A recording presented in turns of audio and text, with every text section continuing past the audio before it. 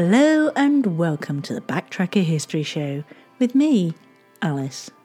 Join me as I go delving through the archives to find out more about the people, places and events from the past. From tales of pirates and privateers to murderers, tragic accidents to wartime escapades, this podcast has it all. And this episode is no exception, so get ready to give your ears a treat and maybe learn a few things on the way.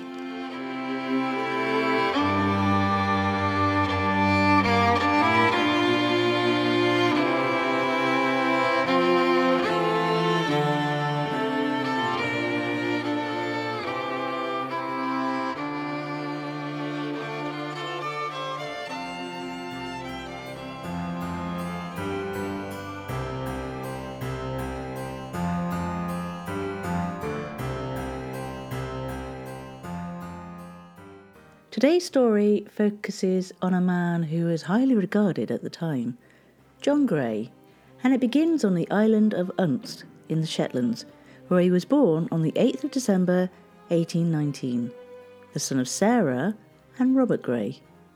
Like many Shetlanders, John went to sea at a very young age, initially joining the Eagle Line. He progressed to commanding ships for Gibbs, Bright & Co., and he took both a demotion and a pay cut in order to serve as second officer on their SS Great Britain in 1852, just in time for the vessel's first voyage to Australia. And when it left, there was an amazing fanfare. The SS Great Britain was first launched in 1843 and was the world's largest ship and the first to be made with both a steel hull and a screw propeller, although it was later converted back to using a combination of sail and steam.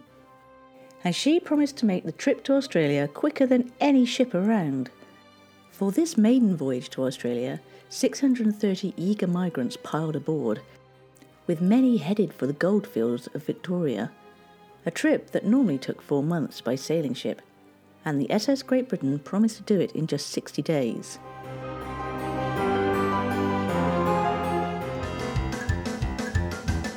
Word of the week. Now here's one you're going to find hard to slip into your average conversation, because this week I give you Spanghew, which is to cause a frog or toad to fly into the air.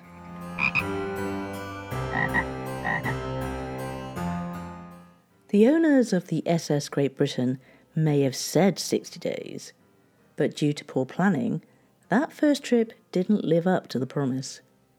After passing St. Helena Island in the South Atlantic Ocean, the captain discovered someone had underestimated the amount of coal needed for the trip, and they had to turn back for more, which extended the trip to 83 days. Nevertheless, John was promoted to first officer for the second Australian voyage, and then made captain in April 1854, prior to the third, following the resignation of his predecessor, Captain Matthews. John Gray held the longest tenure of any SS Great Britain captain, and in that role completed 27 journeys from the United Kingdom to Australia and back. He was also a captain when she was used as a troop ship during the Crimean War and the Indian Rebellion. By travelling with Captain Gray, Victorians of all classes could be assured they were likely to arrive in Melbourne alive. Many other British vessels were shipwrecked, often within view of the Australian shoreline, or gripped by disease. But not with Captain Gray. Eminent passengers of the SS Great Britain included author Anthony Trollope, who actually wrote one of his books, Lady Anna, on board, and the first All-England cricket team to Australia in 1861. Almost 15,000 people emigrated to Australia under Captain Gray's command. As well as commanding the respect of crew and passengers, he was charismatic and well liked. There are many records from diaries and the captain's own log, which stand testament to his skills and shed light on his engaging personality. Mary Crompton writes in her diary, "I was walking with the captain the other day, and I asked him if he was not proud of his ship. 'Dear little girl,' he exclaimed. 'I love every plank of her. I pat her sometimes, and I've promised her a rest if she will only get home in less than 70 days. What a very nice man the captain is. He seems always to be looking out for something to make his passengers more comfortable. He generally chooses those ladies who are travelling alone to walk with. Among so many, of course, he cannot give much time to each one, but he always has a pleasant word or a smile for everyone.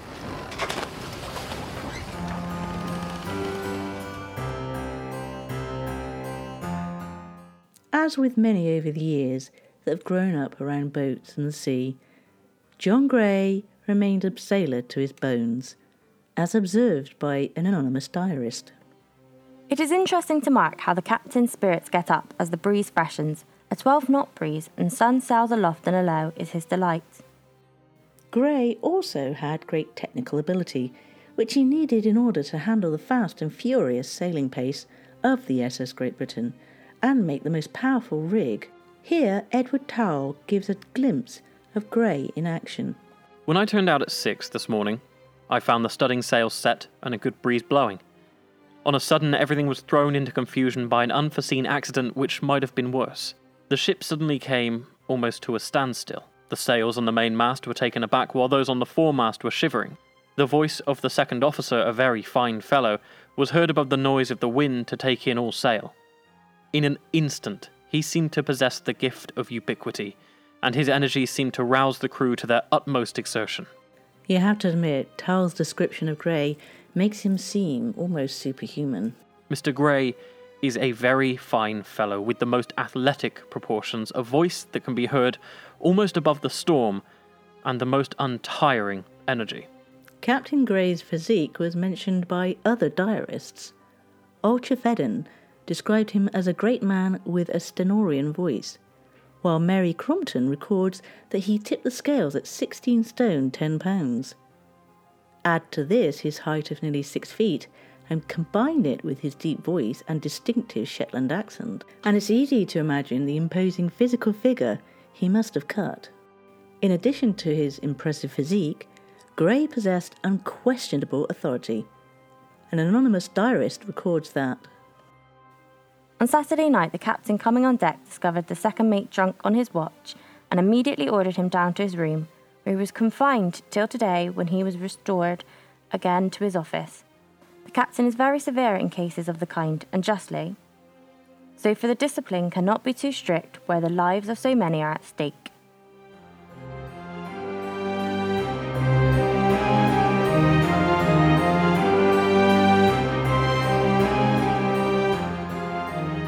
Gray's time as second and then first mate clearly gave him advance notice of the kind of firm hand he would need to take with both passengers and crew if he were to maintain discipline on board. Robert Sandington described an episode in 1853 during Captain Matthews' regime, where several of the men were intoxicated and one of the lower cabin passengers was found in the forecastle with brandy. He was hauled out and Mr. Gray gave him a good pummeling, and the captain threatened him with 3 feet of rope's end. even those passengers who behaved themselves and never needed to be reprimanded were aware of the steel beneath the soft Shetland burr. For instance, Charles Albert Cholmondeley noted in 1861 that the captain is a kind patron of all kinds of fun and is a great favourite. He always has a pleasant word for everybody. But, he continues, the only fault I have to find with him is that he has such a strong hand with which he squeezes people's fingers like a pair of pincers that could be called a vice. One of his more eccentric activities, for which he was well known, was to climb each mast at least once a week. This, he said, was his exercise. He also interrupted one voyage to Australia to claim the uninhabited island of St. Martin for the Empire. He held a banquet that evening to celebrate. As well as dishing out any discipline to wrongdoers that crossed his path, Gray also used his authority to improve the voyaging experience for law-abiding passengers. William Griffith enjoyed an example of this in 1860, writing, "I had a short time's amusement following the captain to see him rooting up all the passengers on deck for the good of their health." Clara Aspinall's memoirs of her journey to Australia paints a charmingly affectionate portrait of Gray. It was genuinely cheering even to see his bright, genial countenance as he went from one to the other, perhaps challenging this passenger to a game at chess, the other to backgammon, or another to draughts. There were also, including widows, 8 or 10 unmarried ladies, some with their parents under the care of our captain. This good captain is generally looked upon as the patron saint of unprotected ladies, and always has an immense consignment of them, particularly in going out. Indeed, the number of engaged young ladies whom he has taken out in Melbourne is something fabulous. And he has no sooner cast anchor in Hobson Bay than he has to deck himself in bridal array and hasten to the church to perform the fatherly office of giving away a bevy of his fair charges.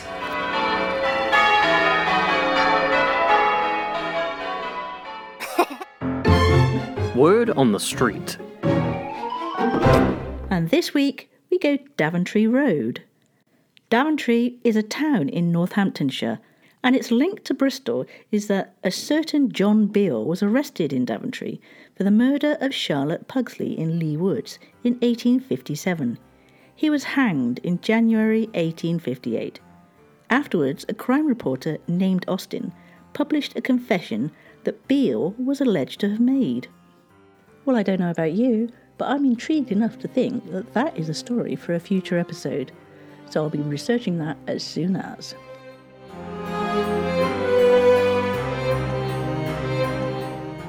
But now back to Captain John Gray, who, in the 1870s, started suffering from kidney disease, which led to depression. This wasn't helped by the fact that a few years before, his son had died, and his cousin had been swept overboard to his death. 150 years ago this year, on the 25th of November 1872, 30 days into another return journey from Melbourne to Liverpool, Gray complained of pain in his bowels and returned to his cabin. Near midnight he was seen walking towards the ship's deck. The next morning he couldn't be found, and one of the transom windows at the ship's stern was open, having been locked the night before. The letter he'd been seen writing that night couldn't be found either. It was all a mystery. The chief steward, John Campbell, wrote in his diary about the event that happened on the 25th of November with tangible distress. A great fear has come to us all this morning. We can't find the captain all over the ship. One of the storm ports in the lower saloon found down this morning, and the bedroom steward screwed it up last thing before going to bed. That he should take his life is the last of our thoughts, though he was unwell. All who saw him last night had little thought of this. God help us all to keep near to thee. To all human appearance, a prosperous life, suddenly gone. My mind can hardly realise that him who has been to me, with all his faults, a good master for over 12 years, is gone. Listless and heartless we all are, and those of us who have sailed so long with the late Captain Gray are aback.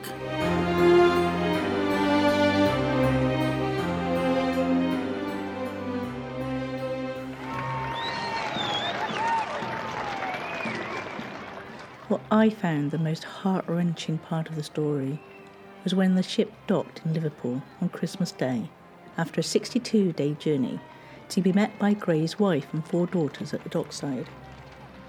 There had been no way to let them know the sad news in advance, so, as the purser described, they were waiting, looking for him. They would never see him in this life.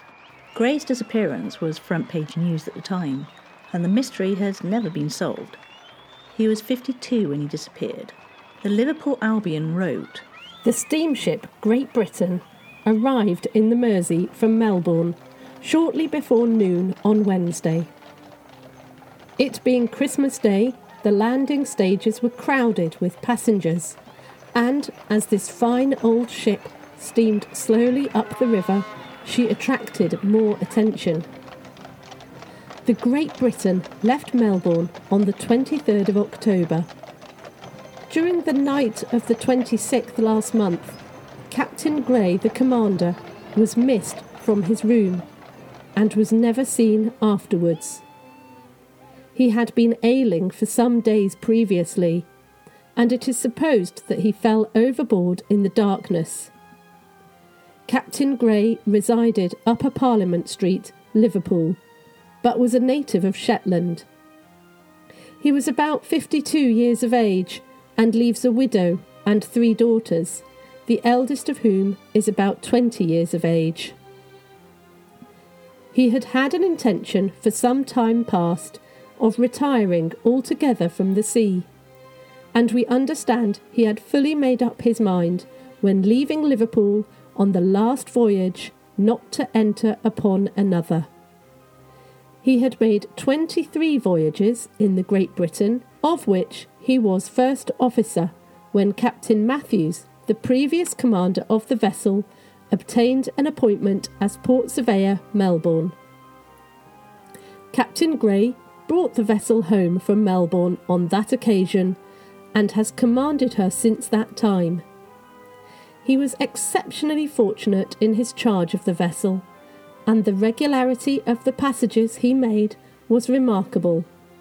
His long connection with this well-known vessel and his great popularity as a commander will cause the announcement of his death to be received with regret by a large circle of persons both in England and in Australia. Mrs. Gray, accompanied by her daughters, had gone down to the Prince's landing stage for the purpose of meeting her husband on his return, and the melancholy tidings of his loss were thus rendered additionally distressing.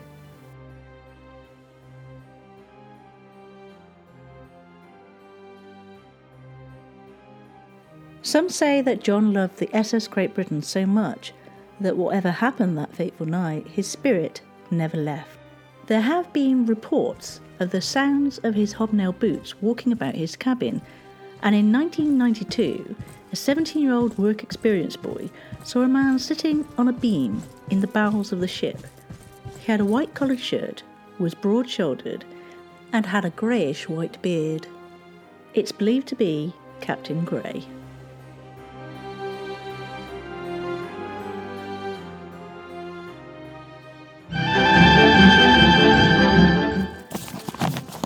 This just in, thieves have stolen 20 crates of Red Bull from the local supermarket in Bradley Stoke. Personally, I don't know how these people sleep at night.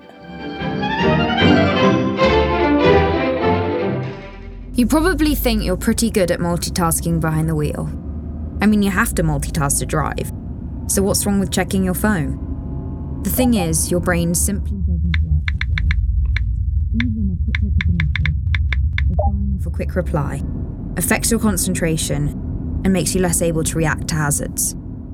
If you use a mobile phone while driving, you're 4 times more likely to crash. Think. Put your phone away.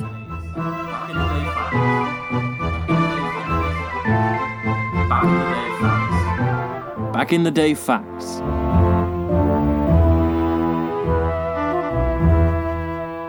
So let's start off with the 19th of March 1911, when the first International Women's Day was held and sees over 1 million men and women attend rallies in Austria, Denmark, Germany and Switzerland. Issues discussed included women's right to vote and to hold public office, the right to work, to vocational training and an end to discrimination in jobs.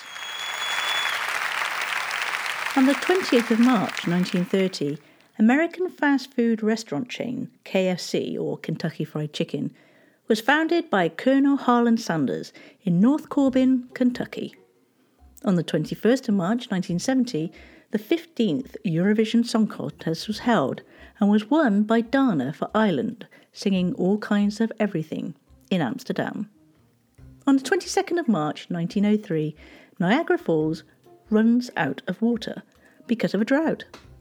Also on the 22nd of March, but in 1941, James Stewart is inducted into the Army, becoming the first major American movie star to wear a military uniform in World War II.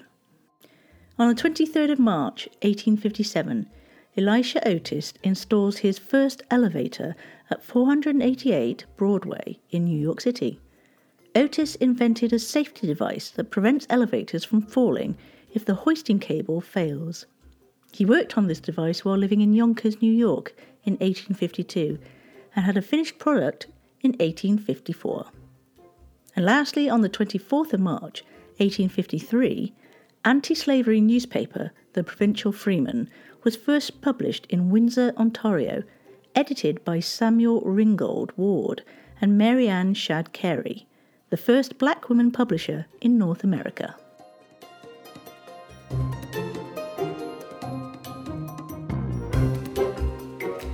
Well, I'm afraid that's the end of the show today, but don't worry because I'll be back at the same time and the same place next week. And for this particular show, I'd like to thank Joe Wilson, Becky Vicker, Steve Roberts, Molly Jeffries, Carrie Ball and Sam Roberts from the St. Stephen's Drama Group in Bristol, as well as Steve Shepherd and Kath Ayres from Bradley Stoke Radio. Thank you, one and all.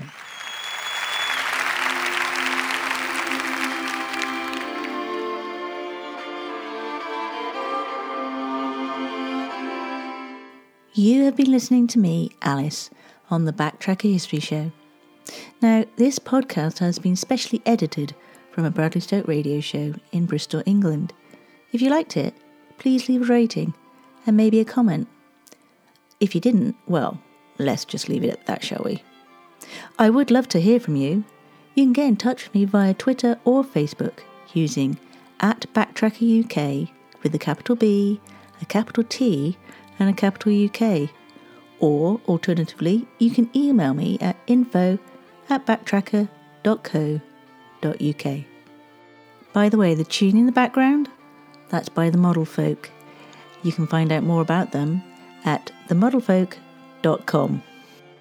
So thank you so much for listening, and until next time guys, take care and look after each other.